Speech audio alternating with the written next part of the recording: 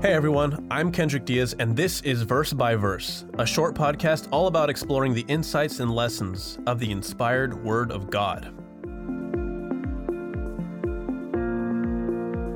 Today we're looking at Matthew chapter 19, verses 17 through 19. First, a little context.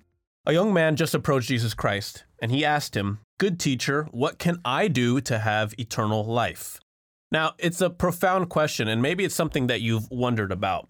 Why is it so profound? Why does it really hit close to home? Well, it really does remind us of what is the terror of human existence, which is the inevitability of death.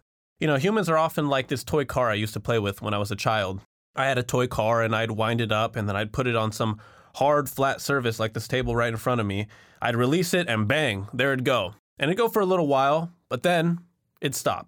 Well, human beings are kind of like that. We're like wound up toy cars that we go for a while, maybe 30, 40, 50 years. We walk and move and do our own thing, but then we stop. But this young man wanted to know, how can I avoid stopping? How can I go on and on and on forever? Well, Jesus Christ actually gave the answer. So for anyone who wants to know, they just need to read his response. So he said to him, verse 17, "Why do you call me good? No one is good but one, that is God. But if you want to enter into life, keep the commandments." So the young man said to him, "Which ones?" Jesus said, "You shall not murder, you shall not commit adultery, you shall not steal, you shall not bear false witness, honor your father and your mother, and you shall love your neighbor as yourself." In other words, the 10 commandments. These are the same ones we read in Exodus chapter 20. So the key to eternal life is obedience. That much is clear. But why the 10 commandments? What's so critical about these specific commandments? Why not another 10? Well, I can answer that question by introducing you to an imaginary place I like to call Perfect Town. Now, I don't really need to describe the scenery or the landscape or, the wonderful public amenities or the gorgeous facilities that are in Perfect Town. No, what's more important to you is the environment. I mean, the kind of people that live there. In Perfect Town, everybody worships the true God of the Bible, the creator of heaven and earth, in whom you live and move and have your being. There are no idols, not even in the mind. There are no false conceptions about who God is and what he expects of you. There are no objects of veneration, so nobody bows down to a building or prays to a rock or bows down before some gold statue, nothing like that. Everyone also has so much awe and so much reverence for the true God that they don't toss his name around carelessly. And there's no hypocrisy. Nobody lives a double life.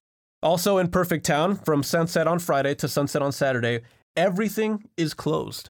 None of the restaurants or malls or stores have business hours on the 7th day because everyone is resting from their hard week's labor.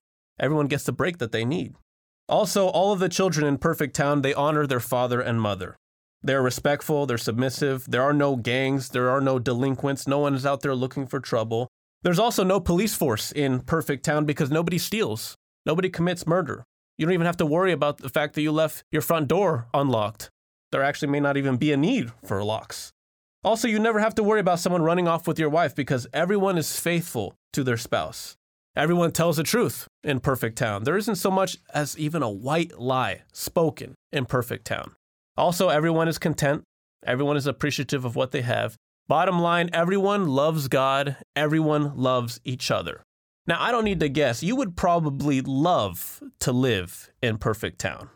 But one day that kind of society is no longer going to be just imaginary, something that's off in the distance. It's really just fantasy and it's completely unachievable. No, what I just described is what the world is going to be like when Jesus Christ returns.